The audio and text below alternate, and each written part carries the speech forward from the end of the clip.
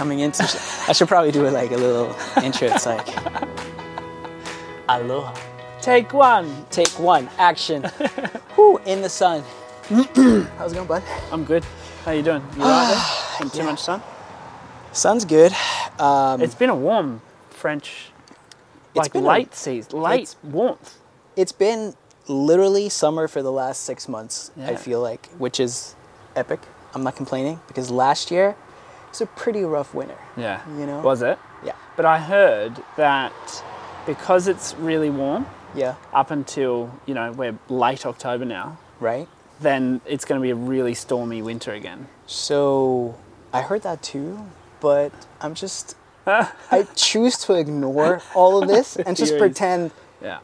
this is going to be this is the weather until February, March, April, and it goes straight into summer again. It's like the endless summer kind of thing, But it's good for Morocco, no? If it gets big and stormy. Yeah, so a little bit of backstory on this whole thing. Yeah.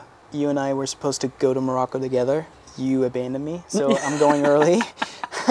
I'm going tomorrow. Oh, no, the day after tomorrow. But the reason why we're here anyway is to chat about your Maldives trip. Because I Yes. remember the last time we talked, you were just about to go.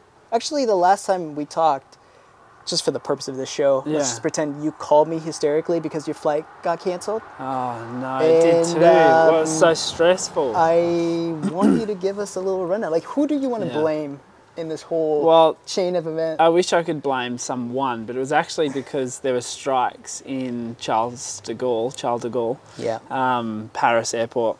And who was I flying with? I think it was Emirates. They were going to get me go from Bordeaux to Paris to Abu Dhabi to the Maldives. Right. And of course that happened, and then they just delayed me 24 hours. Right. And it was kind of like, that's the solution. I was like, no, hang on. I'm rocking up on the day the retreat starts. I can't get there 24 hours late. My clients are very nice and my students are very nice, but I don't know if they're that understanding to miss the coach. Basically, like they're paying for 6 days, but they're only going to get 5, right? So that wasn't acceptable, and it was this huge, like 2 days of trying to be on the phone. I had terrible signal because over here at Senyos, where I was staying, with the worst. It was like being in outback Australia. So I had terrible signal. I was on the phone to them, and I had to get them to reroute me with another airline, which obviously is very hard because I don't want to give the money away. Absolutely. So they had to reroute me through Barcelona for a night, and they didn't want to shuttle me back and forth from the airport because I had a surfboard, because everybody hates surfboards here in Europe. Which is weird. Never travel on the train in Europe because A, they don't let you most of the time. B, it's just a hassle. Like, don't do it. Just traveling with surfboards in general just sucks, and that's why I've had so many people message me like, hey, you should come here, and I'm like, look, if I'm in one place, I want to go to a place and be there for 4 weeks minimum, because I hate packing up boards, getting to the airport. I just can't do it anymore. I'm too old. Exactly. Honestly, it's like I feel exactly the same way. I want to do like staycations, I don't want to I'm done with like packing up every second day and like go somewhere else. And with boards, it's like backpacking is stressful enough, and now you and a partner. It's just it's too much. Done. Yeah. So anyway, it was a stressful experience, but I got there on time. Right. And we arrived, and it pumped for 11 days straight. I saw. Yeah. I heard and I saw. Meanwhile, I was here and it was like flat and windy. I was like, nice. Good stuff. It was perfect timing. It was just incredible. I couldn't believe the waves that we got. So just a little backstory as well, because we kind of rumbled on about nothing and everything. But this is like the aftermath of the first episode we did, which was the you taking your Surface Roadmap internationally. Yes. So just tell us a little bit about where you went, why you did it, like what was the idea behind going, from a wave pool kind of like controlled setting to a open ocean playground. Yeah, I mean, look, that's the end goal for everyone who comes to the wave pool. Right. So it was the natural progression to go, hey, okay, for people who have done the wave pool or people overseas who haven't been able to come and train with me, let's do an ocean experience, because that's the end point that we're all shooting towards. So it was really cool to get people to step out of their comfort zone and get into that ocean for us as well, like from a coaching and filming perspective. There's so many more variables. It's so much more difficult. You know, it's getting standardized clips, for instance. Waves are different. The boat rocking was a surprise hurdle. For the cameraman? Or? Yes. Yeah, right. For Santi, my camera guy, he's, you know, on the boat, and he during the clips, it's like it's moving, you know, which is a super hard thing to navigate. So he did a really good job there. And the big benefit, though, and I think the biggest part of it, and why I think ocean retreats are always going to be a success, provided there are waves, is there's just so much more power. Yeah. And going to the Maldives was, the thinking was, hey, we'll go and we'll get some intermediate level waves, which everyone can, you know, find really easy to progress on and get into. And we rocked up and it was 4 to 6 foot every day, you know? So it was pretty solid, but I had such a good group. They were so strong and brave, and they were taking some really big steps. So that was really good. And we had a late edition as well, who was probably more on the beginner side. Right. So I had a chat with her on the phone, and it was kind of like, you know, based on her description, it was like, yeah, you're probably going to be fine. But then we got that big swell. Yeah. You know, so it was a bit tricky. So we ended up adding in a surf session, like at a more beginner-friendly spot on a lot of days. Okay. So that ended up being a little bit tricky. Like instead of 2 sessions, morning and arvo, with an analysis in between, it was like. So for the whole group, or only for her? Only for her. Yeah, right. And me, and sometimes the camera guy. So like that was basically fitting in another 2 or 3 hours work in the day. So that was a little bit tricky to navigate at times, but the end result is everybody got waves, everybody got stuff. Everybody progressed, which was really exciting. Some huge steps forward, which was really cool. We've got the video stuff on that, hopefully coming soon. I don't know if we'll release it publicly or just via Patreon, but it was really cool. It was such a good trip, and Ayada, the resort, was, I'll tell you what, talk about paradise. Sheesh, I've never stayed in such a baller resort before. It's pretty nice. Yeah. No, you've been there. Yeah, I've been there twice or 3 times, and it's like, you know, like obviously in the Maldives, like what you get is luxury retreats, right? But I think from every single one I stayed at, I think Ayada was or is my favorite, just because it's a very nice resort. Obviously, right? It's paradise, but at the same time, the vibe is really good. Yeah, it's a really nice, chill resort, and honestly, like I said before, right? I was here. Well, he's in France, living here temporarily right now. Kind of, yeah. And I'm just across the border in Spain. And I was here, and it was windy, and you know, it wasn't very nice. Waves were kind of okay, but you know, not Maldives standards, or like the standard you guys had in that week. And I was I was jealous, to say the least, jealous, just a slight bit. But actually, I want to talk about the progression, right? Yeah. So because you've done, I don't know how many retreats you did at the wave pools, right? But if you look back in hindsight, like, did you think it was more difficult to actually take a group of intermediate to the ocean, or do you think actually that is what you want to do moving forward, or a little bit of both? I think it'll always be a bit of both. The wave pool, from a strict, formatted, if A then B, you know, if B then C sort of format of coaching, is the premium setting. Yeah. That being said, if the waves pump, and they did, and we've only got our group out in the water, which it happened quite a lot, then that's extremely hard to beat as well. But that's going to be potentially, depending on where we go, how we coordinate this. You know, look at the World Surf League. Look at when they rock up at events. Look at the last 2 years of events. They've been pretty garbage. Yeah, it wasn't really a dream tour. No, at and all, they've right? got every resource in terms of surfing at their fingertips. Yeah. They time it perfectly on paper, and they still can't get perfect waves. So for us to achieve that all the time is going to be a bit of a stretch. But that is my preference. Perfect waves, only my group out. That would be ideal. But it is going to be the exception. So I think the wave pool for consistency, for reliability, is going to be the future. And I'm having some good, exciting conversations there about where that's going and how we're going to set up something. And, that's obviously my goal, is to have a Surfers Roadmap dedicated facility for coaching. And whether we partner up with someone or do our own, I'm not sure yet. But there's certainly some exciting conversations happening there, which is cool. And again, like touching on the progression, right? If you look at the progression within that week, right? Like what were some of the main takeaways that you maybe, I'm sure you got there, you started planning things in your head, how it would look, but were there some things in terms of progression of, people that were part of the retreat that you were like blown away by? Yeah. I mean, there was so we had one. Everyone's working on different stuff. Yeah, which is always the case. But a lot of it was to do with positioning and wave selection.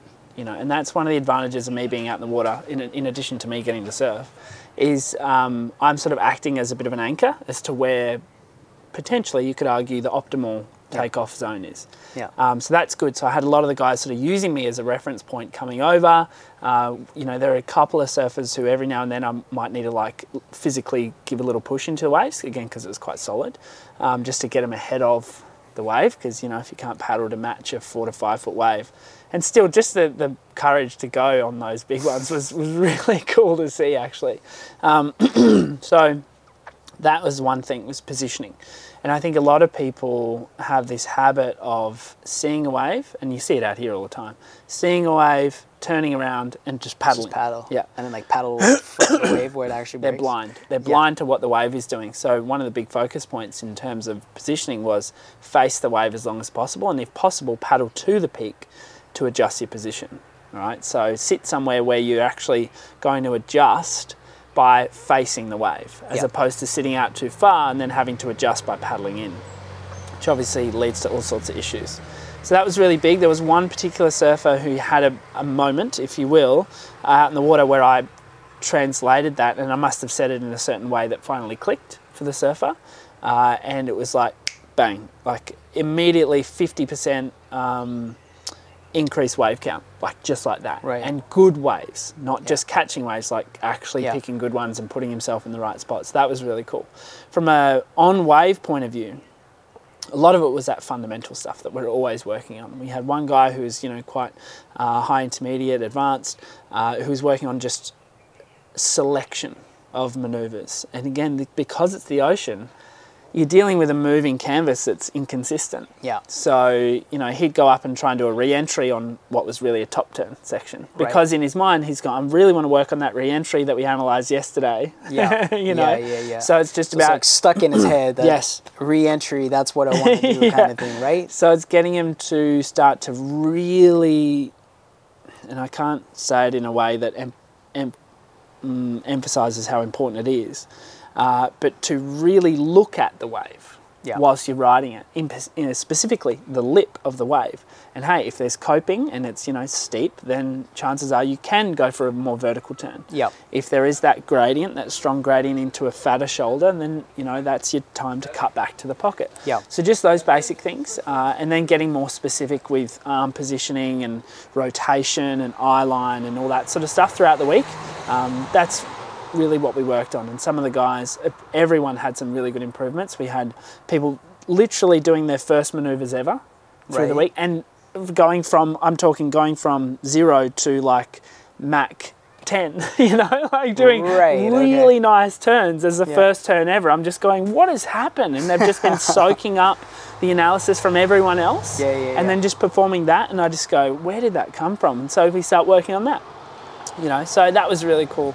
There's different stories across the board, but everyone took big steps forward. It was really cool. Do you also think, and correct me if I'm wrong, but when you go to wave pools, right, usually what is it, like a 1 day, 2 day 1 day kind of retreat, right? Yeah. So 24 hours kind of thing, or 2 sessions? Although I have a few people who come and do 3 a week if Right. I'm down there. Okay.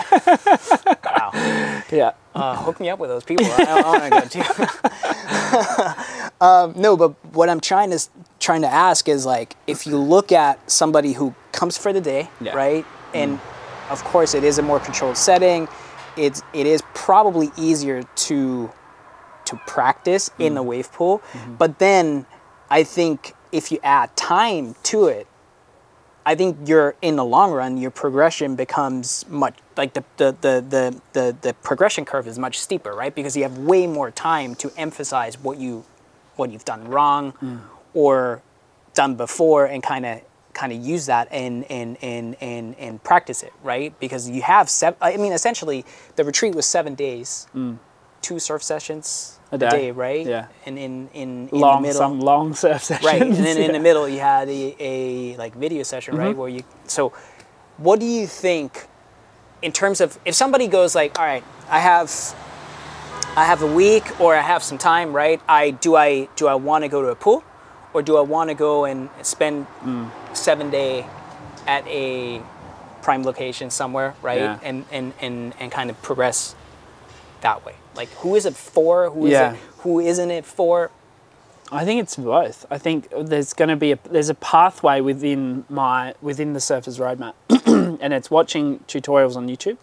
It's doing the online courses. It's coming to a wave pool retreat, and then the ocean retreat, I think, is the end of the pathway. Yeah, and, right. And to be honest, I think a lot of people will just rotate between the wave pool and the ocean experiences. And again, it's hard to say that there would be a premier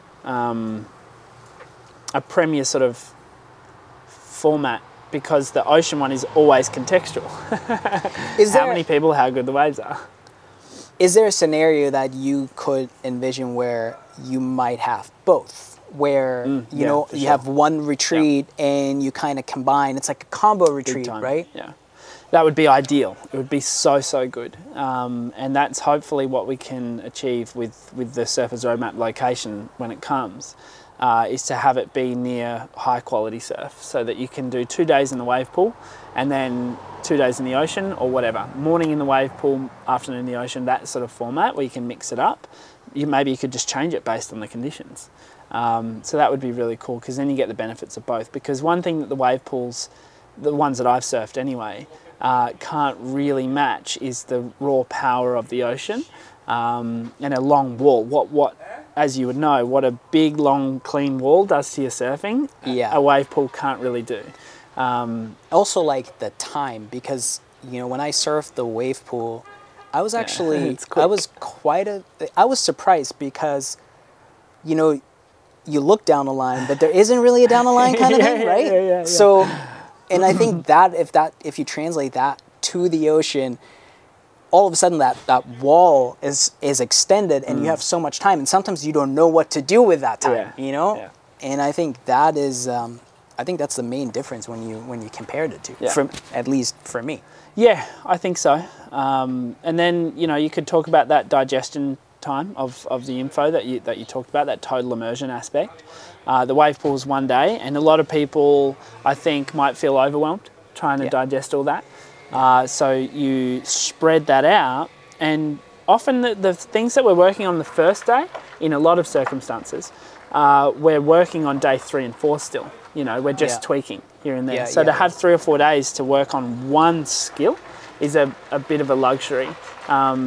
That in the wave pool, we work on that skill, and there's often a big improvement, but sometimes I can see the surfer doesn't know if they've ticked the box. They don't know if they've moved in the right direction until they receive the post analysis.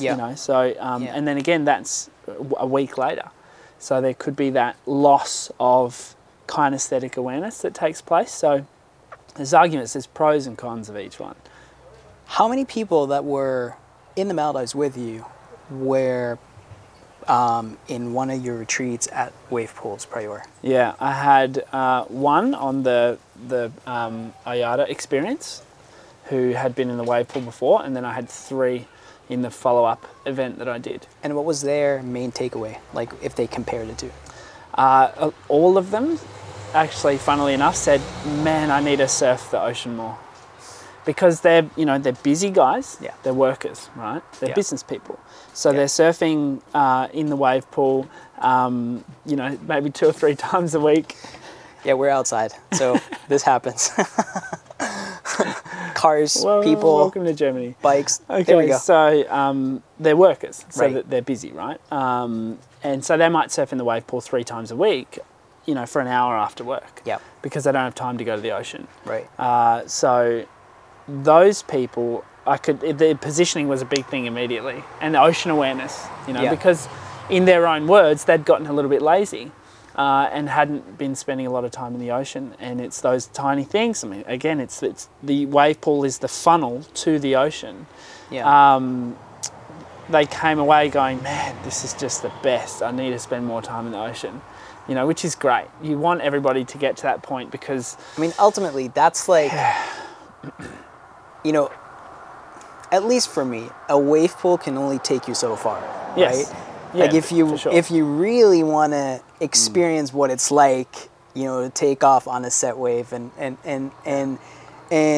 surf good waves, I think nothing really replaces the ocean and that stoke, you know, because you're stoked, right? If you take off on a good wave in the ocean and it's and somehow whatever that you wave do, came right? to you. Exactly. Yeah, Whatever you do, it does not matter. Like Yeah. even if you bog the freaking takeoff and you know you go over the falls, fuck it, kind of thing, right? Like, but the thing is, you're outside, and I think that because essentially it's like divide and conquer, right? Like in a wave pool, there's not a lot of divide and conquer. It's in the ocean there is. I mean, there's people you have to take into consideration. There is obviously different waves, different setups, you know, different conditions as well, right? So I think that ultimate stoke, you only get it from the ocean. Yeah. I haven't had the same satisfaction that I get on a wave from the wave pool. There's been a few, like there's a couple of settings that I'll surf where you sort of bang together a couple of nice turns and you're like, oh, that felt nice. Yeah. But doing that on repeat in the Maldives is far more rich and satisfying experience So for everybody, I think. the last question really, or what's left is like, when are we going to do it again? Yeah, bonjour, ça va? Bonjour. French lessons too. We got everything here. We got everything. I think I want to do it again. It's just now working out the schedule. Yep. Yeah, that's the big thing because, as I just said to you, like constantly moving for me is not going to be an option. I just don't like doing it. But then it's also working out without taking too much of a risk. Some good partners, like location-wise, wave-wise. When do we go to those locations? Because obviously the ocean is seasonal, the earth is seasonal. So we got to pick the right times, who's going to come, that sort of stuff. So yeah, there's a lot to consider, but for sure, 100%, we're going to keep doing ocean retreats. And it'll probably realistically be 1 or 2 a year. Yep. Yeah, and then we'll end up doing 3 or 4 wave pool retreats a year. And then like, just to give people an idea, right? Like, who are these retreats for, right? Like what, and I'm not talking about your surf level per se. It's just like personal goals, right? Like what sort of people will benefit the most from these ocean retreats? Yeah, I think the minimum standard, I mean, we kind of have to mention level. Okay, To an, rewind. okay. And level. Yeah. We got to mention level because you could do a beginner focus retreat in Imswan or something. Right. You know, in Morocco with apparently 55 people in the lineup with you. More or less. So yes, you could do that and have it be a beginner appropriate retreat. So it depends on where you go. But I think with the ocean stuff, it's really imperative that someone is independent, able to be independent in the ocean. That doesn't mean they can't benefit from a push every now and then, like a couple of the guys in the Maldives, you know, injured shoulders or stuff like that, fatigue. And I can see, oh, hang on, you're probably going to go over the falls here if you don't get a little push, you know, that sort of stuff.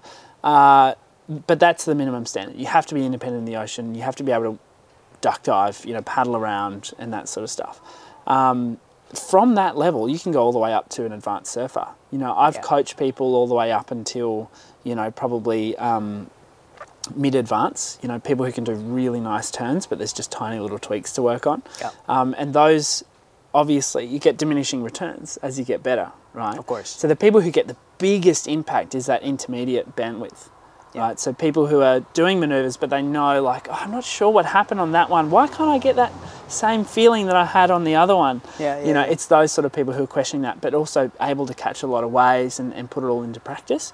And then you've got to talk about a mindset thing, because I've had people come to me who are closed-minded, and those people are, to an extent, unteachable. You've got to break through their belief systems before you can even deliver a message. That's very interesting. When you say close-minded, like, what do you mean? Like, sort of like not open for, like, to critique or open to suggestions? Or no, they come wanting to learn. I can see that they're wanting to learn. Yeah. But the first thing they'll do when I'll talk about something is, I have an excuse for that. Right. And then I'll go, okay, that's fine, but then we still need to do this. And then I have an excuse for that as well. Okay. So those people are really hard to teach because they anchor themselves in that zone and say, well, there's nothing I can do. It's quite defeatist. So often I have to sort of employ a little bit of NLP and, you know, try and be a little bit sneaky with how I deliver the message or ask some questions and stuff like that. And that stuff takes time, which, you know, obviously slows down the progression output, the possibilities of progression. So it's people who are really open-minded with that stuff and ready to learn and excited to learn that benefit most. And I'm very lucky to say that that is most of my student cohort. And I don't say it lightly. Like, I literally have the best audience in the world. Like I said, I posted on my Instagram, someone wrote a note and left it on my car the other day. That's like, awesome. Thanks for your videos. Like, obviously saw me go surfing and just left it under the windshield. Like, it was just so cool. And they're all really intelligent, interesting people to chat with. You know, they're all doing special things here and there all around the world.